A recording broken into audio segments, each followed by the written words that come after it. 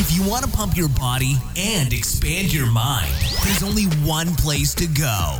Mind Pump. Mind Pump with your hosts, Sal DiStefano, Adam Schafer, and Justin Andrews. So Rich Roll, You won't like that. what I knew of this guy, Dude's a badass, man. yeah, so I didn't know much about him except for this fucker's podcast is always highly ranked on iTunes. He's always one of the top podcasts, right? Of course you bring that up first. Yeah. Well, because that's how we first knew of this guy. Like when we first started Mind Pump, we looked at the top podcasts, and he's always up he there, right? owns it. He's owns that always top up there, space. and then we passed him a couple times. Yeah. What's up, Rich? But he's He's a good dude. super good guy. We actually went up to He's got a hell of a story. yeah. Oh my god. I mean, yeah. I love that he's like an open book when it comes to like battling addiction. And I think there's so many people that suffer with all these different types of addiction. So I think that's a lot of where his success It's very is. relatable. Yeah, he definitely is very, very transparent. He's shared all of his story. He invited us in his home. I mean, that's where we recorded the podcast. Beautiful home. Oh, it was a great home. It was awesome. He is a super achiever. He's one of those people that pretty much anything he does, he achieves at a high level. I mean, he went to Stanford University, Cornell Law School, was a successful lawyer before he got into the fitness space, and now he's obviously dominating there with some top-selling books in the fitness space.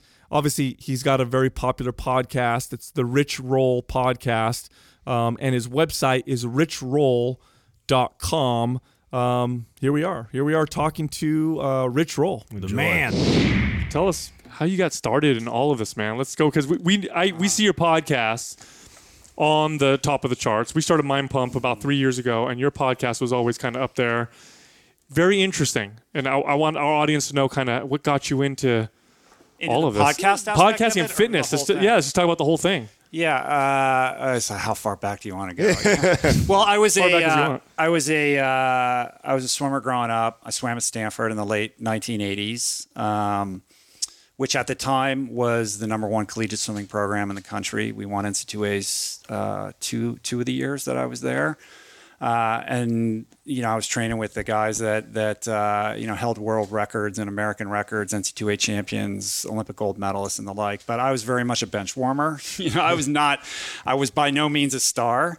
And then I never really fully achieved my potential as an athlete there. I got more interested in partying. Drugs and alcohol kind of took center stage, and that took me on a whole journey that ultimately I bottomed out at around age 31, ended up in rehab for 100 days, got clean and sober. And then in the wake of that, my life became all about trying to repair the wreckage that I'd created as a result of being an irresponsible, reprobate alcoholic, and threw myself into workaholism, really. I was a lawyer at the time, and was very much intent on trying to get back on track. And by the time I was in my late 30s, I was on the partnership track at a prestigious law firm in Los Angeles, had all the stuff, met my wife. We were building this house, had a really nice sports car in the driveway. So from the outside looking in, it looked like I had a pretty good life. But on the inside, I was kind of dying. I was dying spiritually. I was dying emotionally. I was really not happy in my career choices. And very much unfulfilled. And during that period of time in which I'd kind of transferred a lot of my alcoholic tendencies into workaholism, I also wasn't taking care of myself physically. Even though I was an athlete in college, that was done. Did you know it though when you were going through it, or is this you looking back going? I didn't give a shit. I was just I just need to be I'm trying to achieve the American dream. That's what I was focused on. And so my diet consisted of, fast food, basically, hitting the drive-through on the way home, takeout Chinese at the law firm, all that kind of stuff. And it's fine. You can kind of get by a little bit when you're in your, 20s and your, metabolism is churning. But as you start to get older, it's it starts to add up. And so by the time I was 39, I was about 50 pounds overweight. Oh, wow. So I was never a super obese person or anything like that. I looked like a guy who is trying to be a partner in a law firm, riding an elevator up and down all day long. Classic couch potato, just didn't have good energy, all I wanted to do is park myself in front of the TV at night and just kind of unenthusiastic about my life. And so what happened was shortly before I turned 40, I had a bit of a health scare where I was walking up that flight of stairs that you saw over there. late one night after working a long day and had to pause halfway up, like winded, out of breath, tightness in my chest, like buckled over. And how old are you? 39. I was 39 at the time. And it was scary. Heart disease runs in my family. My grandfather, who I'd never met, was also a champion swimmer, captain of the University of Michigan swim team in the late 1920s, Olympic hopeful, American record holder, the whole deal. Died of a heart attack at 54. Wow. Despite never being overweight or not being a smoker or anything like that. So my mom, my whole life was like, you got to watch what you eat, got to watch what you eat. And you're like, yeah, or, whatever, until you have that, your own reckoning experience. So I had that experience, and it's a longer story, but really that was the beginning point, like my bottom with lifestyle that was similar to my bottom with drugs and alcohol, where I realized like I really need to make a change. And I need to take that process of changing my life as seriously as I took getting clean and sober.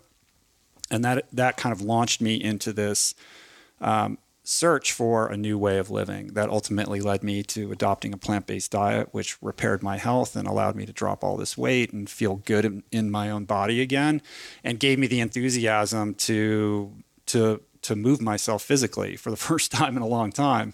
And so I began working out again, very casually. Like I had no interest or desire to returning to becoming a competitive athlete in my 40s. I just wanted to like not be fat. Feel good. Yeah, I didn't want to tire around the waist, and I wanted to be able to like have fun with my kids and not get worn out and all that kind of stuff. But so you didn't take that kind of that addictive personality and apply it towards exercise at this point? Not initially. I was very diligent about, once I'd kind of figured out that eating plant-based was working for me, I became pretty focused on trying to figure out how to do that right. Did it feel good right away when you switched over? Within about 7 to 10 days, I felt a dramatic difference. Wow. And I played around with a couple other ways of eating to no avail, and this just seemed to really work for me. And this was before all the documentaries and all the kind of stuff that has made it a little bit more mainstream, because this was this was 11 years ago. Yeah, because now you can test to see that there's different polymorphisms, right? Some people do respond very, very well to a plant-based diet, and other people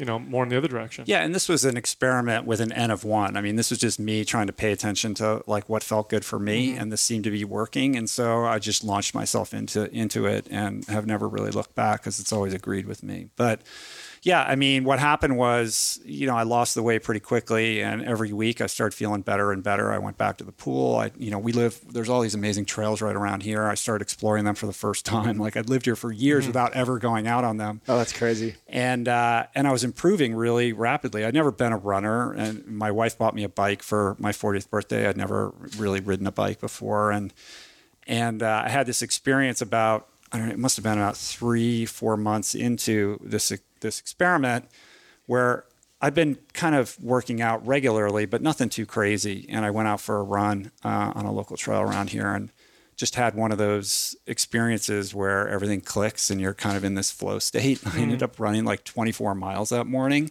which was way longer than anything I've ever done. Hold on a second. Done. So you're never really doing this. Well, the longest run I'd done up to that point was maybe 6 or 7 miles. Oh shit! Yeah. Just 4 times. But it was one of those days.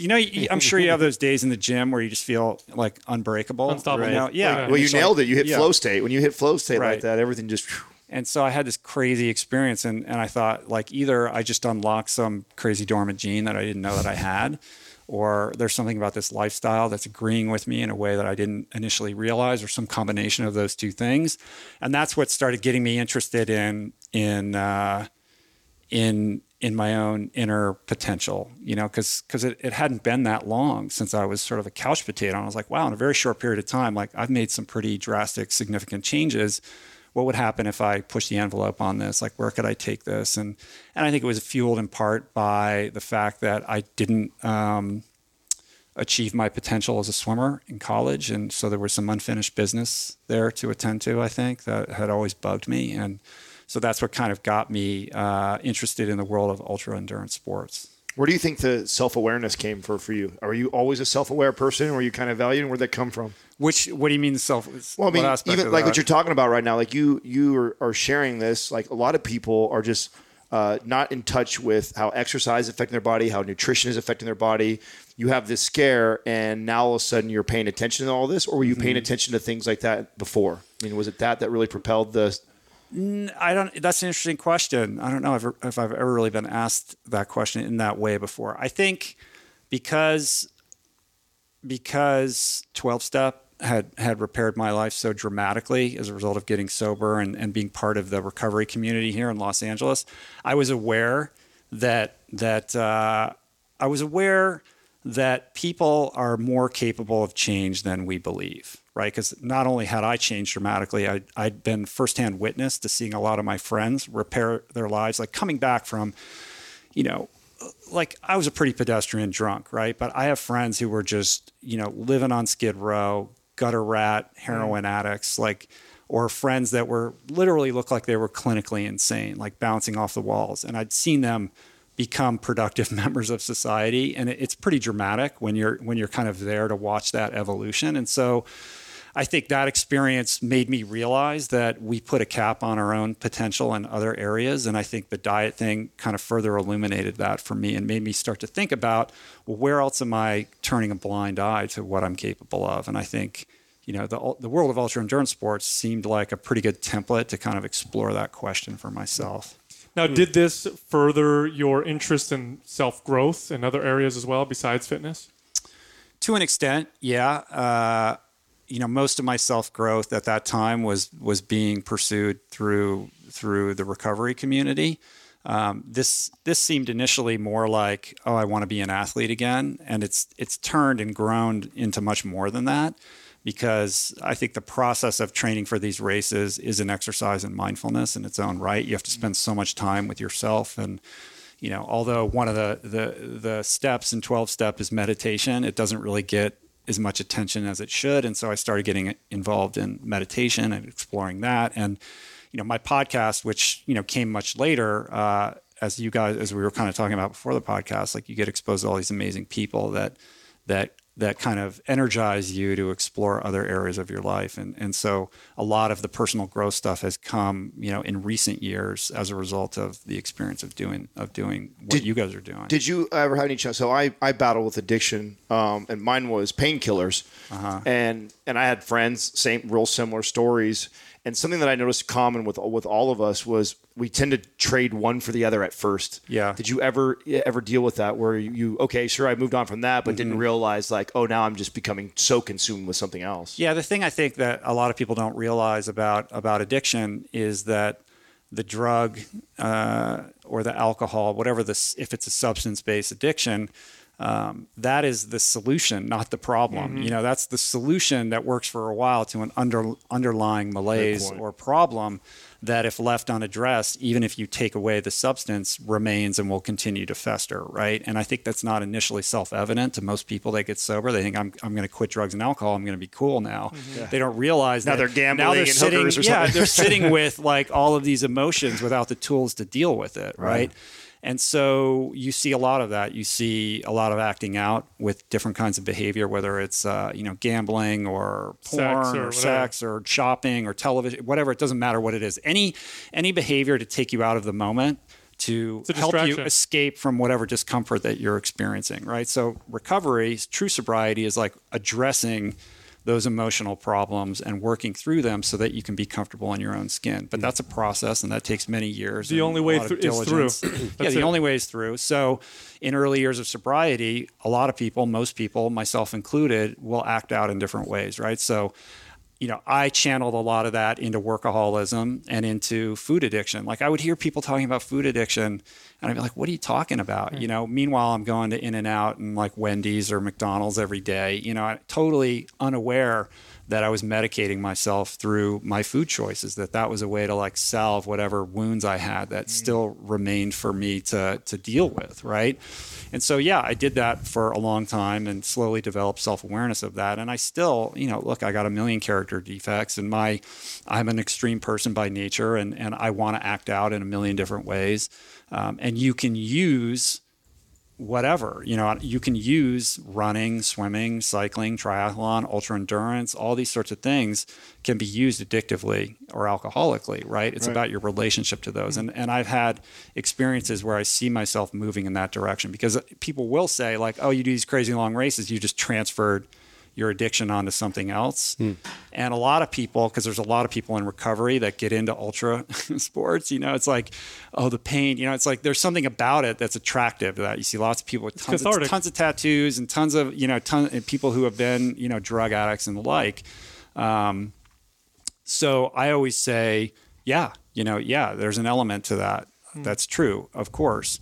But for me, the drug or the drink was always the easy choice, the way out. And like doing these events is hard, right? It requires discipline. It requires a whole battery of emotional maturity to deal with it. But you can have an unhealthy relationship with it. But I'm also a father. I've got 4 kids. I'm married. I'm doing a million things. And so I'm always trying to, objectively analyze my relationship with all of these different things to make sure that they're in balance. They may not be balanced on a daily basis, but over the course, if you look, sort of looking down over the course of a year or 6 months, everything balances. Now, did you come right out with this quest, this message of change, like on the podcast? Was that what you started to kind of talk about right away, like how you were able to overcome this addiction, and or were you more like ultra marathoning based? No, it was my podcast. I've always wanted to cast like a really wide net and talk about a whole variety of things. It was never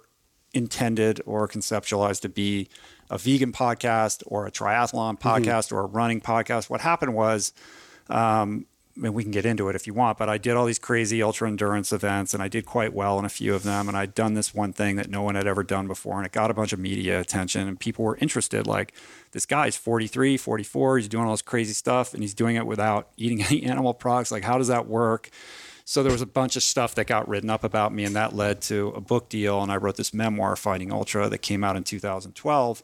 And at the time, I wasn't like as well known as I am now. So after I did everything I could to push that book out, I was like, well, what's next? And I thought like, well, a podcast could be cool. And this was late 2012. Podcasting wasn't new, but it wasn't cool either. Right. It's just now kind of getting. There were some good shows, but there wasn't a lot of depth. Like they fell off a cliff pretty quick. And I realized in the health space there was a couple interesting things there, but there wasn't a lot, right? And I'd love the medium because when I would go out and train, I got in these 6-8 hour bike rides. Like, you can't listen to music the whole time, right? And I would listen to audiobooks, and I got interested in podcasts, and I was like, this is a really cool medium. So I thought maybe there's something for me to explore there. And I started mine I didn't have an agenda that it was going to be this big show. I didn't know if I would do episode 2. I didn't even know what it would be. I just turned a mic on and started talking. And my first episode was with my wife. We were living in Hawaii at the time. And it just has evolved very organically into what it is today. But from the beginning, I had this idea that I wanted to be able to have conversations that weren't just about the sport that I do or the way that I eat, but how we can all be better in many different ways. I mean, I guess the probably the main theme of it is, how can we live more integrated, more authentically to who we really are, right? Do you find a therapeutic element to podcasting? I know I do. I know, of course. Me, yeah. We were talking about that beforehand too. You get to talk to these amazing people, hold them hostage for however long, ask them force them to ask all these questions, and they have to answer it because it's getting recorded. It's like having this huge board of advisors for your life, where you get to ask them everything you want to know and then share that. Like, it's super powerful and it's intimate, and like, I'm sure you've experienced this where the people that you have on as guests become your friends. And that's just been an extraordinary thing for me personally. And it has helped me develop as a human being in like huge dramatic ways. Let's talk about that. Some of the people that, do you have certain people that have really altered how you deal with things or that become friends, like that come right to mind that you've thought of, that you've interviewed? Yeah. I mean, part of that's like, how do you choose your babies? You know what I mean? Like, people I'm sure ask you, who's your favorite guest? You can't, that's really tough to do. I've had so many different kinds of people, like, and I talk about addiction and recovery, and I talk about diet and nutrition and fitness and training and mindfulness and all these. So there's people that cut across all of those categories. I think a lot of the meditation and mindfulness guests that I've had, from Sharon Salzberg to my friend Charlie Knowles, who's an amazing meditation teacher. Like, I'd always been somebody who kind of gave it lip service. I'd kind of do it here or there, but I was never really fully committed and wasn't really sure I was completely sold on the promise that everyone was talking about. But I think because I had so many people on and had so many interesting conversations about it that I was able to kind of take that leap and commit to it in a way that maybe I wouldn't have otherwise. And that's been super transformative. I had Gabor Mate on, who's an expert in addiction, and that like blew my mind because it turned into a personal like therapy session for me, which was incredible. And I've had amazing athletes on. I mean, my most recent guest was Lance Armstrong, and that was an amazing experience. Yeah. It was cool. It was tricky. He's an intense individual, right? Oh, really? And going into that, like, you're in for a ride. And as I said in the intro to that, I'm not there to judge him or to be judge and jury or anything. And I'm not an investigative journalist. I just wanted to have an intimate discussion with him and figure out like what makes this guy tick and how he's dealing with certain things that the average human being doesn't have to deal with. How is he moving forward and all of that. How often have you been challenged to break through on people? And have you had some guests you just like, fuck, I just can't get through this guy? Yeah. I mean, for me, when I go into these interviews, for me, and this is just my own personal thing, it's less about the information that the guest is sharing and more about me being able to connect with that person emotionally, right? And some people are ready to go there all the way, and some people aren't. And so it's about finding that edge and that line.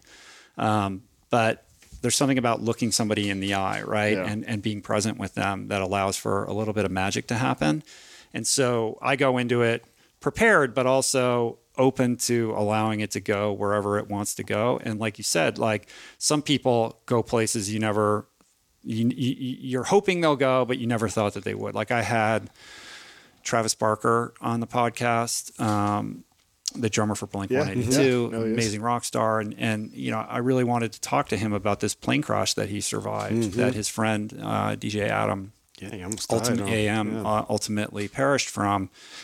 And I wasn't sure if he wanted to talk about it, but we got into it, and it became incredibly emotional, for him to recount that. And like for me, for a guest to trust me in that way and to be able to share on that level, for me, those are some of my favorite episodes. When I can get to that level of honesty with people is rare, and not everyone's willing to go there. But when you can get that, like, I think that's a beautiful thing. I wanted to ask you, if we could go back a little bit to your initial stint with alcoholism.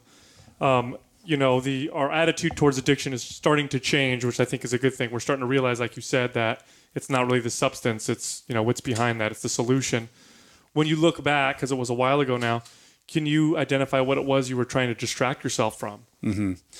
Yeah, that's an interesting question. It's a question that I get a lot. And of course, I've put thought into that, but I've also learned that spending a lot of time trying to figure out like why I'm an alcoholic is not necessarily the healthiest pursuit or use of my time and energy. Like I know that I am, and I know what the solution is. So I can go down the rabbit hole of like, this happened to me and that happened to me and all of that. Ultimately, it doesn't necessarily inform the solution in a fundamental way because I know what I need to do to stay sober and to live as sober as possible. But I think, to speak to that, I was just born, uncomfortable. I always felt apart from, I had difficulty making friends as a kid. I was very isolated. I had trouble making, I was like the kid who got picked last for kickball. Like there was no indication that I was going to be an athlete. Yeah, like, you and Lewis Howes had the same story there.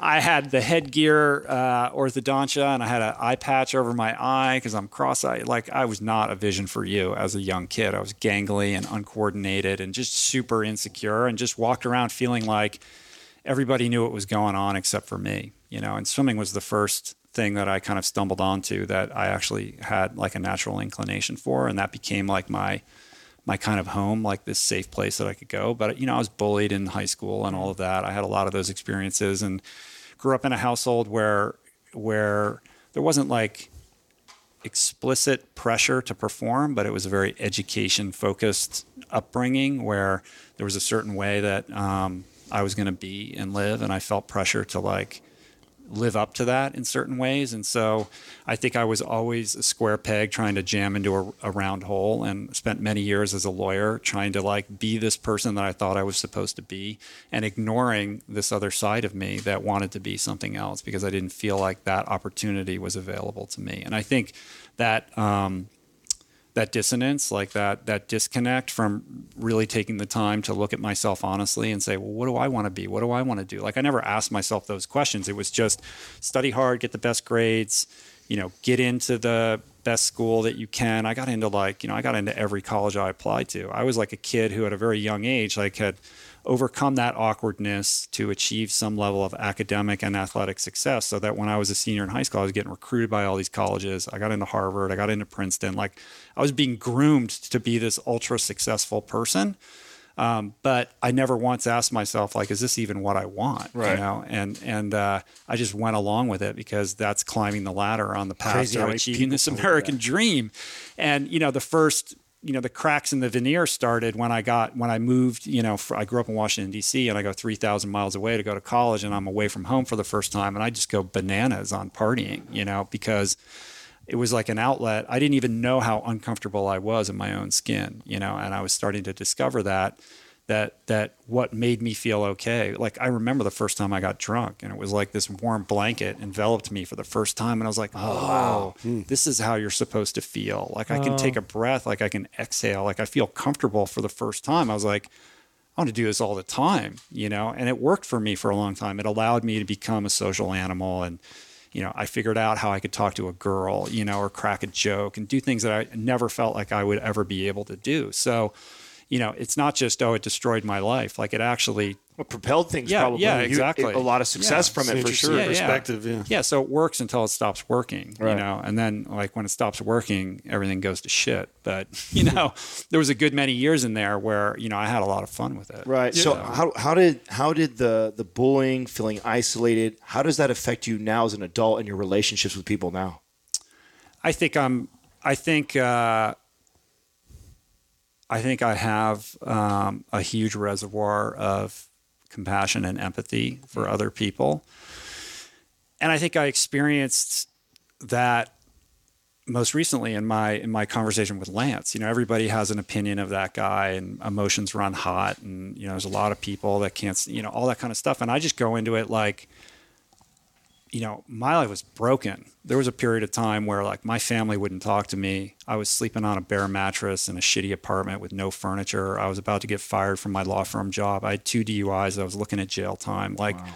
I lost all my friends. I'm hanging out with lower companions. I'm going on multi-day benders where I don't even remember where I am. My bank account's overdrawn. Like, it was not good at the end. It was pretty fucking dark. And the prospect of, like, facing that and walking through it and rebuilding your life is difficult. And I have a lot of empathy for that. So I don't walk around in judgment of other people's experiences, because I've gone through hard times, and I've seen other people go through hard times, and I've done a lot of bullshit. You know what I mean? Yeah. And I don't want to be judged for that. And, my path forward is to own it and to be transparent about it, in hopes that is helpful to other people that are struggling in the same way. So I'm very empathetic to people in general, and especially the guests that I have on the podcast. Well, growth doesn't happen from being comfortable. I mean, it comes from being uncomfortable. Mm-hmm. Do you view feeling uncomfortable as a gift? Yeah, I have a huge capacity to tolerate being uncomfortable. Obviously, ultra for better or worse. You know what I mean? Like when your life's going downhill, like, and I'm still drinking and partying despite, my world collapsing on top of me. I got this. Even though I'm suffering all that pain, it's like, I'm going to keep going. It's not painful enough yet. Let's make it more painful. But, I learned that as a young person in my swimming career, all throughout high school. I'm getting up at 4:30 in the morning and going to swim practice before school, and then training another 2 hours after school. And I was never the most gifted athlete, but I learned at an early age that I could overcome a big portion of that talent deficit gap by overworking, like working harder than the next person. And I would put in these insane sets that, like, my coaches from that period still talk about, because people, like, just don't do some of the stuff that I was doing. And I was able to channel that into my workaholism and then into the ultra endurance world. Like, I can tolerate pain probably better than most. All I know is my own experience, but there's something about about the ability to step into and weather discomfort that I think most of us are either scared of, we run away from it, we configure our lives to avoid it. And in my experience, and I think you would agree with me, like the willingness to bring that into your life not only is the way forward and the way to grow, but it also makes you feel alive. You know, people are struggling with being happy, and they think the answer to happiness is to create more luxury and ease in their life. And the truth is quite the opposite. Well, this is why you see these Spartan races and stuff exploding. Right. We're exploding right now because we're becoming so plugged in and So comfortable. and detached from ourselves that people want to feel that feeling of discomfort again. Yeah. It's great. Like when you think about it, like if you were an alien who came down to Earth and said, "Why are these people like signing up for this stuff, getting all muddy?" and all that stuff?" This looks ridiculous. Because they're spending, 50 hours a week at a cubicle, and their life is very predictable. And there's something very primal about getting muddy and mixing it up and doing all of these things that we have just divorced ourselves from in such a fundamental way. And I think, it's beautiful to see these races exploding and people having these experiences of connecting with themselves in a physical way. Where do you see us going in the future? Look, right in line with what you're talking about right now. Like, where do you see us going? Like, as far as a society, do you think we're going to get worse before we get better with being plugged in? Or do you think that you're going to see more of these events happening and people are going to start waking up? I think it's a bifurcation. I think we're in this things are getting weird. You know what I mean? Culture's getting weird. We're in a race against time. Like, we're either going to destroy our planet, in the next 100 years, or we're going to figure out a way forward. And so I see both of those things happening simultaneously. On the one hand, the environmental wreckage that we're creating is just insane. And the blind eye that so many people are turning to it makes no sense. Meanwhile, we have people who are innovating, new ways of feeding the planet as we move towards 10 billion people. All these sort of lab-grown meats and new ways of eradicating factory farming so that we can feed. It's crazy what's going on. And you have, in parallel with things like obstacle course racing or triathlon or marathoning or any of these kind of healthy physical pursuits, we have the development of virtual reality and AI and people, with the ability to plug more and more into not just these, but, devices that are even more addictive and more all-encompassing. So these things are butting up against each other, and it's going to be interesting to see how it splits our society and which way we're going to go. And I think that, it's coming fast, man. It's coming very, very Well, you have fast. kids, right? You said you have 4 of them. Yeah. So how's that been? How's that been being a parent? How much of a challenge has that been, or what have you? Yeah, it's been interesting. We've done the best that we can with navigating this. But these devices, these phones, this is part of the fabric of our lives. And It's such a new challenge, right? Yeah, it's this is the first generation of kids who are being reared on this from the very beginning. Right. And what is that going to look like? So I can't tell my kids you can't use these things. We try to police the hours around it and kind of, have healthy boundaries around when it's appropriate to use them and when it's not. But also I think it's important for kids to be fluent in the language of what is happening, because that's currency for, how their professional lives are going to unfold. So it's not about not using it. At the same time, we got rid of our television maybe 8 years ago. We don't have a TV. We haven't had a TV. Our little girls who are now 10 and 13 have never watched television. But they're on YouTube, sure. And even if we had a TV, they'd probably just be on YouTube anyway, because they don't watch TV. They have zero interest in that. Mm-hmm. You know what I mean? And so watching that has been interesting. Have you heard of the book Irresistible?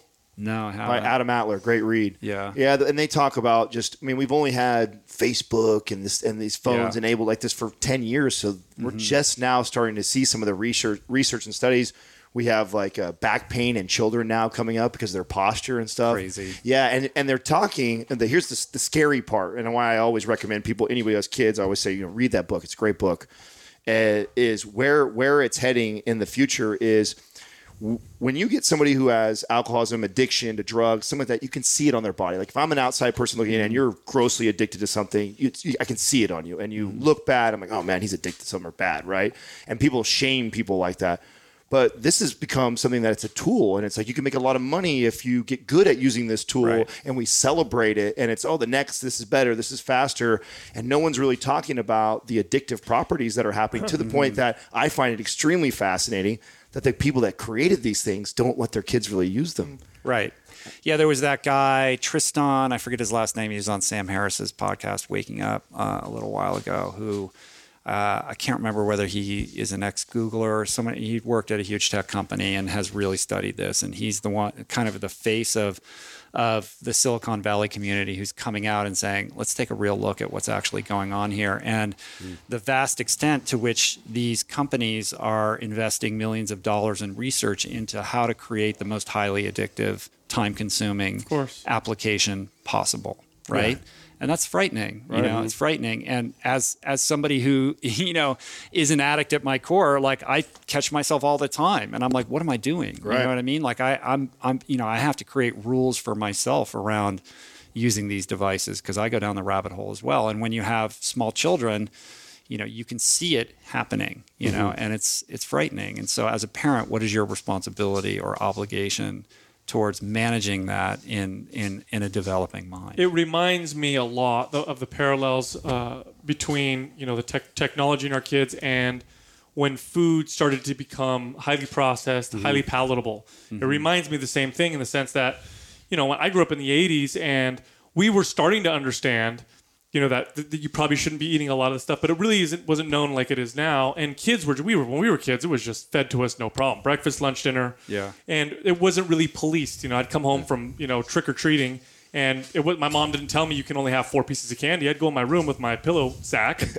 I'd eat until I got sick.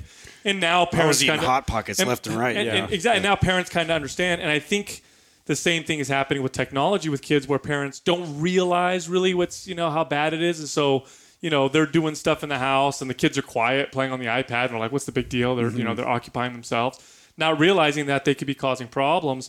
And I think what's going to happen is like what's happened with food is we're going to see a lot of problems come up, and then people are going to start to become aware and start to say, oh, wait a minute. Now we can identify it. Yeah, now I need to limit my kids. I need to police them and say, you can only be on for an hour a week or, you know, or whatever. So I see it being a completely new challenge, but very similar to the ones that we've been going through with food. Yeah, it's going to be interesting to see what all of this looks like in 20 years. I think one of the kind of overarching rules that I use or that we use is distinguishing between passive use and active use, in the sense that there's a fundamental distinction between watching somebody else's creative output, like watching a YouTube video, versus like using Minecraft or some other kind of application to build something where you're using your creative energy to actually, if you're going to be on it, at least be creating something as opposed to just absorbing somebody else's creativity. Or distracting yourself. Do you actually have that conversation with the kids? That's yeah. That's rad.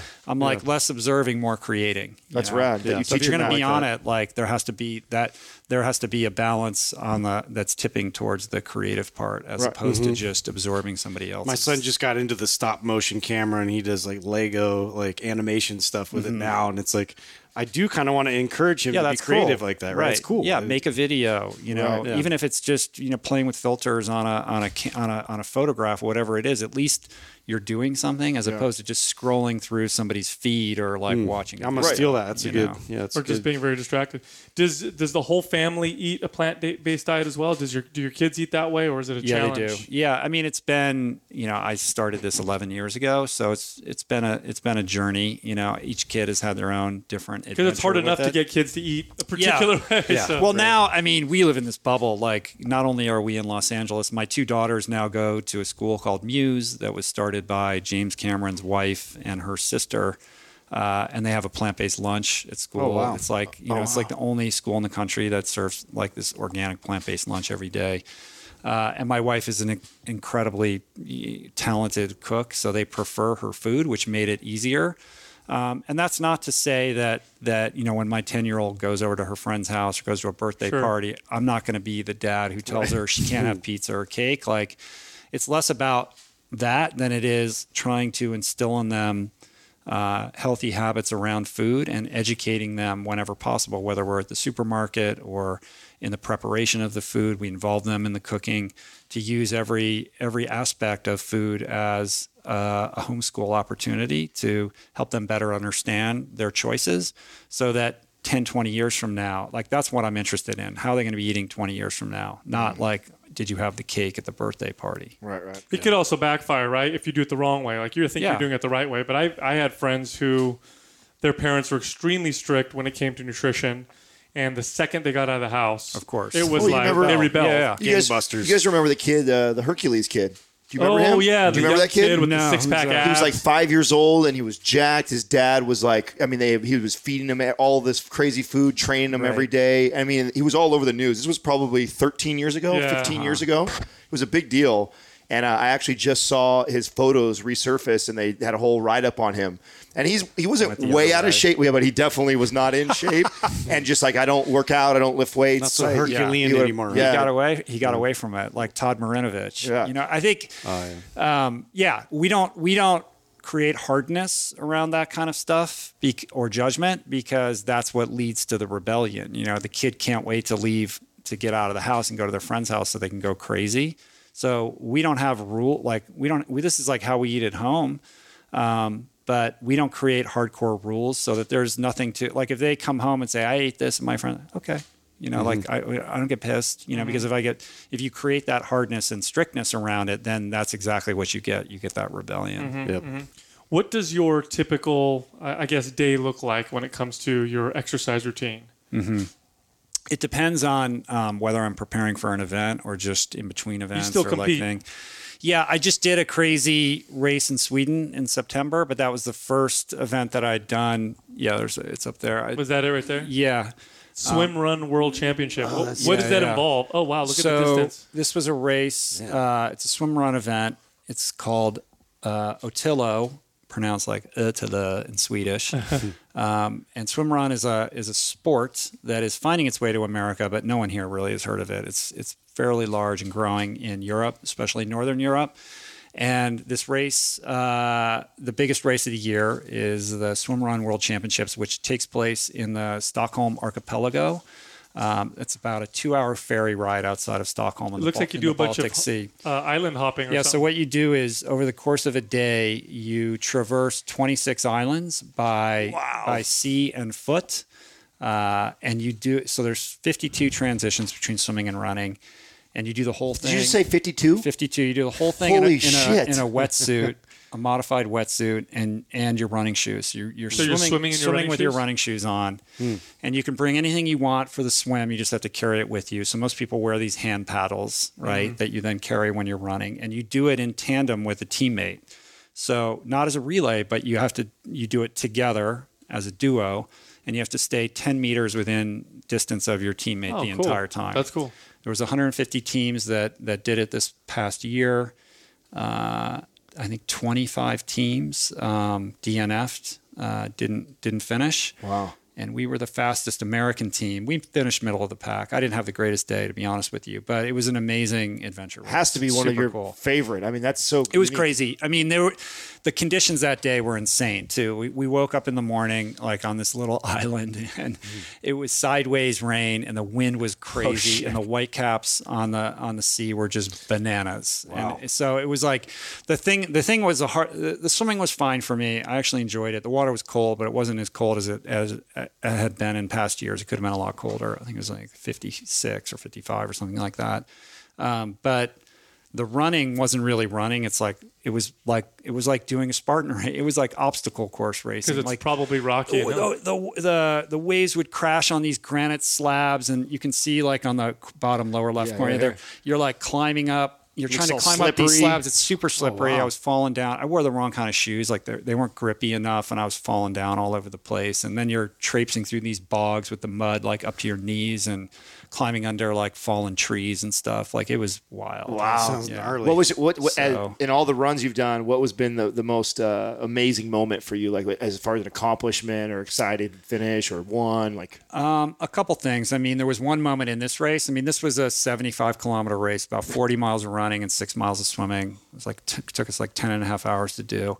About halfway through the race, there's the hardest swim. It's about a 1.2 kilometers, not the longest, but the most difficult because it was the most exposed part of water of the channel of the whole race. And the swells were like up to 6 feet. I mean, it was crazy. You know, the boats that were out there were pitching. I was like, You're like these boats, surfing your way in? Or and I was like, there is no way that this race could take place in the United States. Like, no insurance company would underwrite this. This is the most dangerous. Yeah, like nobody should be out here right now. But I just started laughing. Which makes it more awesome. I was like laughing. I was epic like, then. what am I even doing here? You know, like this is crazy that I'm Lightning even here. bolts are- But it was like, it made me really reflect on this journey that I've been on, you know, like from being in rehab and all these obstacles that I've overcome to like get to do the things that I get to do today. I was like, I just had this like swell of gratitude. Like I was just laughing. I was like, I can't even, but like, what brought me to this place that I'm like in the Baltic Sea, like getting, you know, in this washing machine, you know, right now, swimming this thing. So that was definitely a highlight. In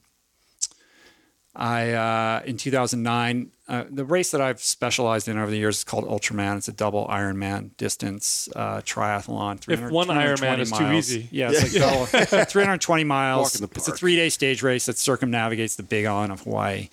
And in 2009, it's broken into 3 days. The first day, you swim 6.2 miles and ride your bike 90 miles. The second day, you ride your bike 170 miles. And the third day, it's a 52-mile run, a double marathon.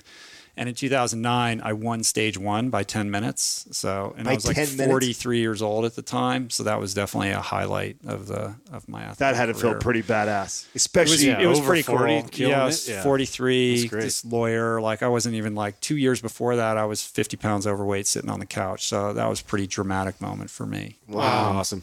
I ended up crashing my bike on the second day, which took me out of like podium condition, but I was just kind of lucky to finish that race. But and then in 2010, I did this thing called Epic 5, where a buddy and I did 5 Ironmans on 5 Hawaiian Islands in under a week. So that was like finishing that was definitely something cool. How do you recover after something like that?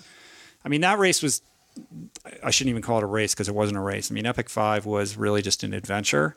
And in that, it was all about sleep deprivation and managing efficiency, because it didn't matter how fast we did those Ironmans every day, but the longer you're out there doing it, the less sleep you get and the less recovery. So it's finding that balance of exertion versus rest, and you know, trying to finish the Ironman in time to make the last flight off the island to get to the next island. Like shit. we were getting very little sleep. So I actually wasn't that sore or anything like that. I just needed to sleep for a week and then I was fine. Do you have favorite tools? Like, do you use float tank, cryo? Or do you use these tools? Like, I've just started doing cryo because there's a place near here that opened up not too long ago. We just got a Clearlight sauna, and I'm starting to experiment with cold plunging and sauna. But that's relatively new. I mean, for me, recovery is I mean, the number one recovery tool is sleep, and sleep is like a super priority to me. I get 8 hours of sleep, you know, every night, and that's my number one, no matter what. And then beyond that, eating, you know, as much anti-inflammatory foods as possible at the right times throughout the day, post-workout. That's super important to me. I don't have like Normatec boots and all the high fancy stuff, but foam rolling, things like that are super important to me. I have that Hyperice foam roller that like agitate, the vibrating one, which I've enjoyed. Yeah, so I do more and more stuff with that, and compression gear here and there. And I love that you said sleep, because we always talk. People always ask us questions about all these crazy tools. Yeah, and 90% of the clients they want the hacks that I've ever trained don't even sleep right. They're on their screens all the way till they go to bed, and their sleep quality is terrible. But yet they want to know, what tool should I be using? Do you have a system in place to make sure you get that good sleep? Or I mean, look, I'm a dad of 4 kids. I don't always get my way, and our nephew lives here also. We have other people that are living here, periodically. Like, there's a lot of moving parts here. My wife is very busy doing lots of other things as well. So, I don't live in a hermetically sealed, tank or live in a cabin in the woods by myself. So, I always have to balance like what I would do for performance versus what's in the best interest of my kids and the family. So if it was up to me, I'm in bed at 9:00 every night, and up at 5 or 6. I don't always get to do that, but when I can, I do that.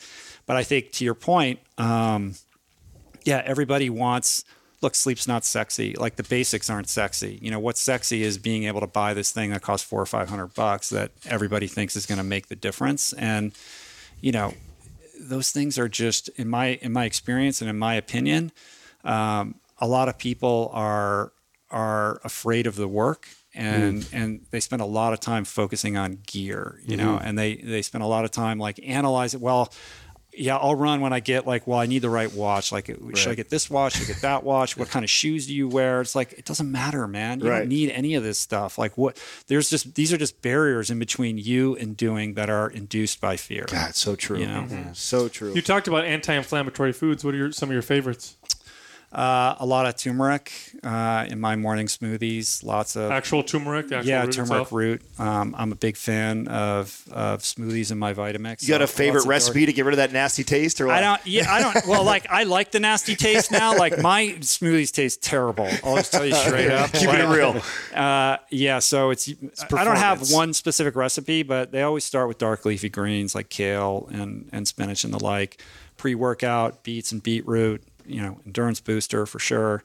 Lots of berries, blackberries, very high, antioxidant, turmeric, of course. So post-workout's more about the antioxidants.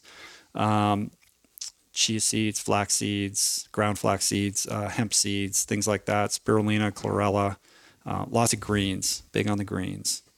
Very cool. Yeah, they make a big difference. When it's funny, we interviewed who was it, Dr. Terry Walls, and she has a great story. Oh, fantastic story! Yeah. That was a cool story, just because she was one of our early on guests. I started eating vegetables like crazy after that interview. And it made I am not eating enough. Made a big difference. It made a very, very big difference to dramatically increase my intake of vegetables, because I thought I was eating a lot of vegetables, but she's talking about eating 3 to 6 large plate, cup. fulls of vegetables.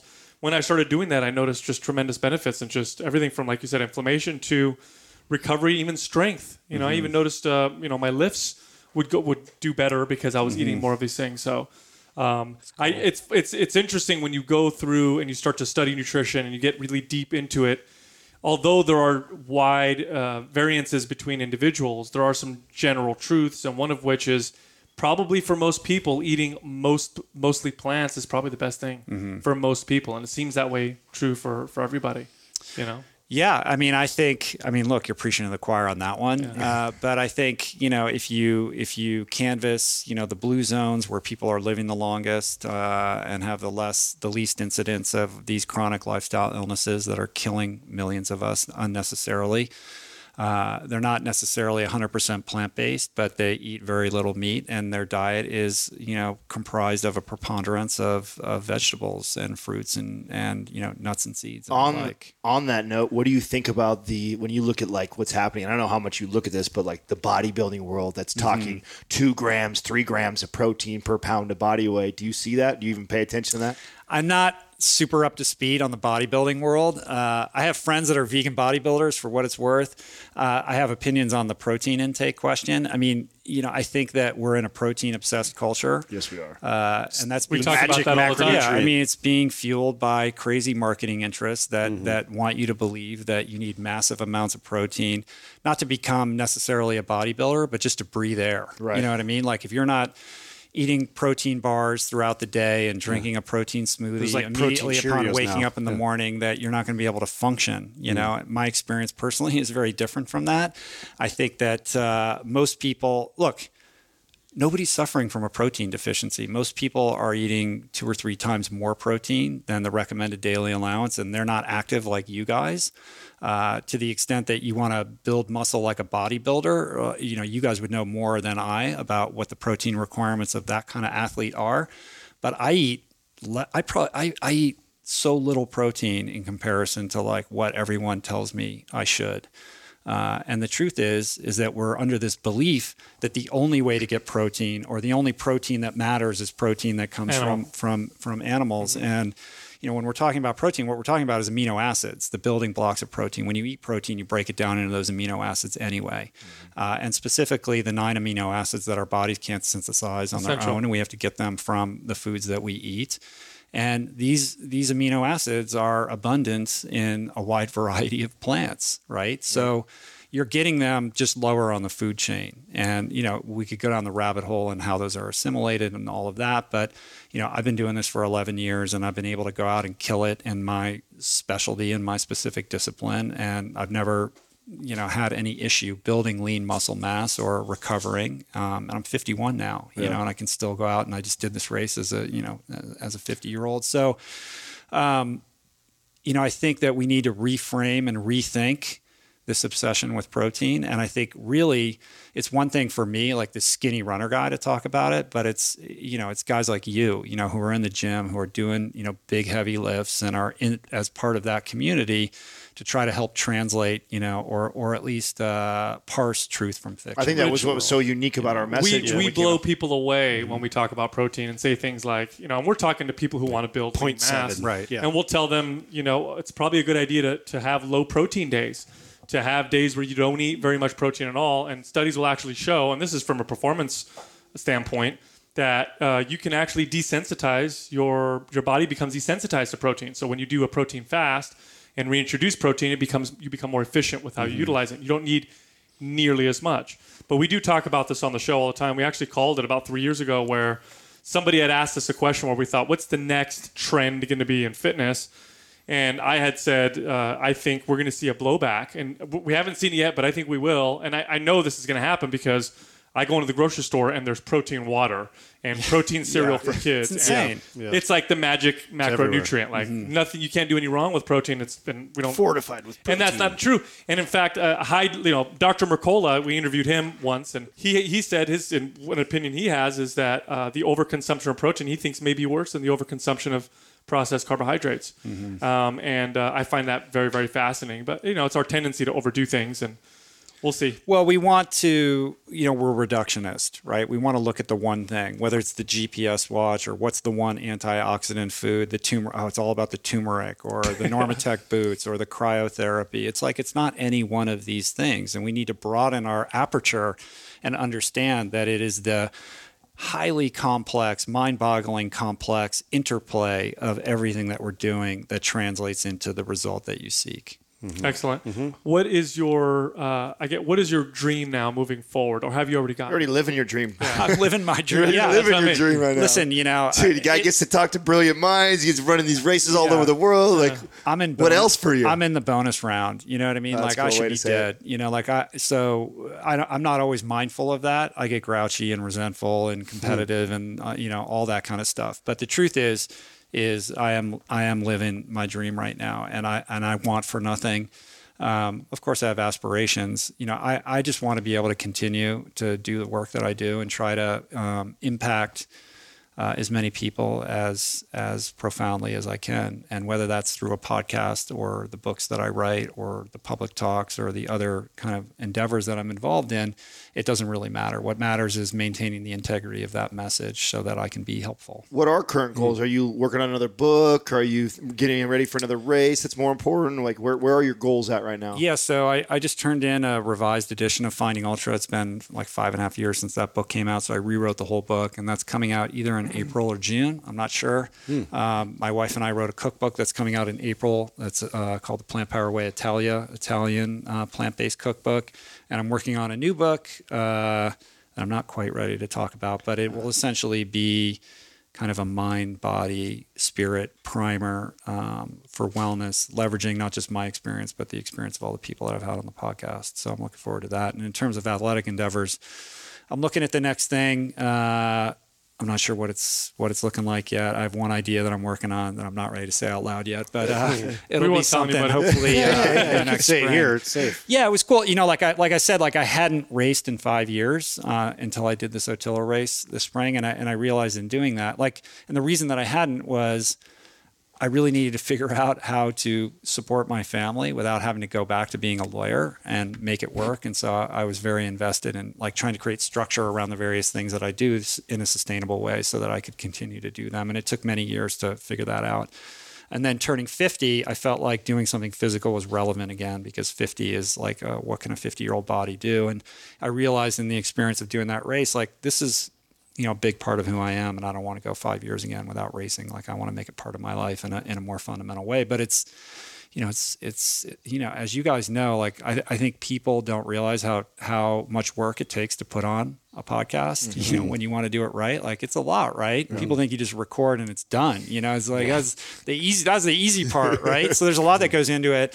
And I'm juggling a lot of different stuff, and I want to be a present dad and all those good things. So it doesn't leave the amount of time for training that I would like to compete at the level that I think I'm capable of. And so for me, the journey has been about being okay with that. Well, I could probably be faster, but like, can I just show up knowing I'm not at 100%, I'm at maybe 80%, and being cool with that. Well, excellent. Well, listen. Go ahead. Oh, no, go ahead. I was going to say, do you handle all of your podcasting stuff, or do other people help you out with that? I've got a guy who edits the show for me, who's great. He lives in Phoenix, so we work remotely. And I have a couple guys that work part-time on me in like just a assistant capacity and do some web stuff and graphic stuff for me. Cool. So yeah, I have help. I'm not doing it totally alone, but I'm also a bit of a control freak too. So I probably need to distance myself and step back. And you're in good company. You know what I mean? So I got this. Yeah. Well, I'm glad that we finally met, man. And you've got such a great message. You have a great message. You have a great story. I think we need more people that are sharing good information and interviewing the type of people that you do. Look forward when the book comes out, and anything that we can do to help push it out and do stuff, man. We're here for sure. Thanks, guys. Yeah, it's very cool to finally meet you, because we see you all the time. Yeah. We're bumping up. We're competitive people, and we see you too, right? Yeah. It's all. What the hell is that guy doing there? What is Mind Pump? I've never heard of these guys. How did they suddenly? Let's take them out. No, I know, right? No, I love what you guys are doing. It's cool, excellent. and you guys have a very distinct voice and a fresh voice. And I love the format, and I hope you guys keep doing it. Oh, you've checked this out? Please, consider me a resource, and look forward to your future success. Thanks for coming on the show, awesome, brother. man. Thanks for having me. Excellent. So check out Mind Pump TV on YouTube. We post a new video every single day. Thank you for listening to Mind Pump. If your goal is to build and shape your body, dramatically improve your health and energy, and maximize your overall performance, check out our discounted RGB Super Bundle at mindpumpmedia.com. The RGB Super Bundle includes MAPS Anabolic, MAPS Performance, and MAPS Aesthetic. 9 months of phased expert exercise programming designed by Sal, Adam, and Justin to systematically transform the way your body looks, feels, and performs. With detailed workout blueprints and over 200 videos, the RGB Super Bundle is like having Sal, Adam, and Justin as your own personal trainers, but at a fraction of the price. The RGB Super Bundle has a full 30-day money-back guarantee, and you can get it now, plus other valuable free resources at mindpumpmedia.com. If you enjoy this show, please share the love by leaving us a 5-star rating and review on iTunes, and by introducing Mind Pump to your friends and family. We thank you for your support, and until next time, this is Mind Pump.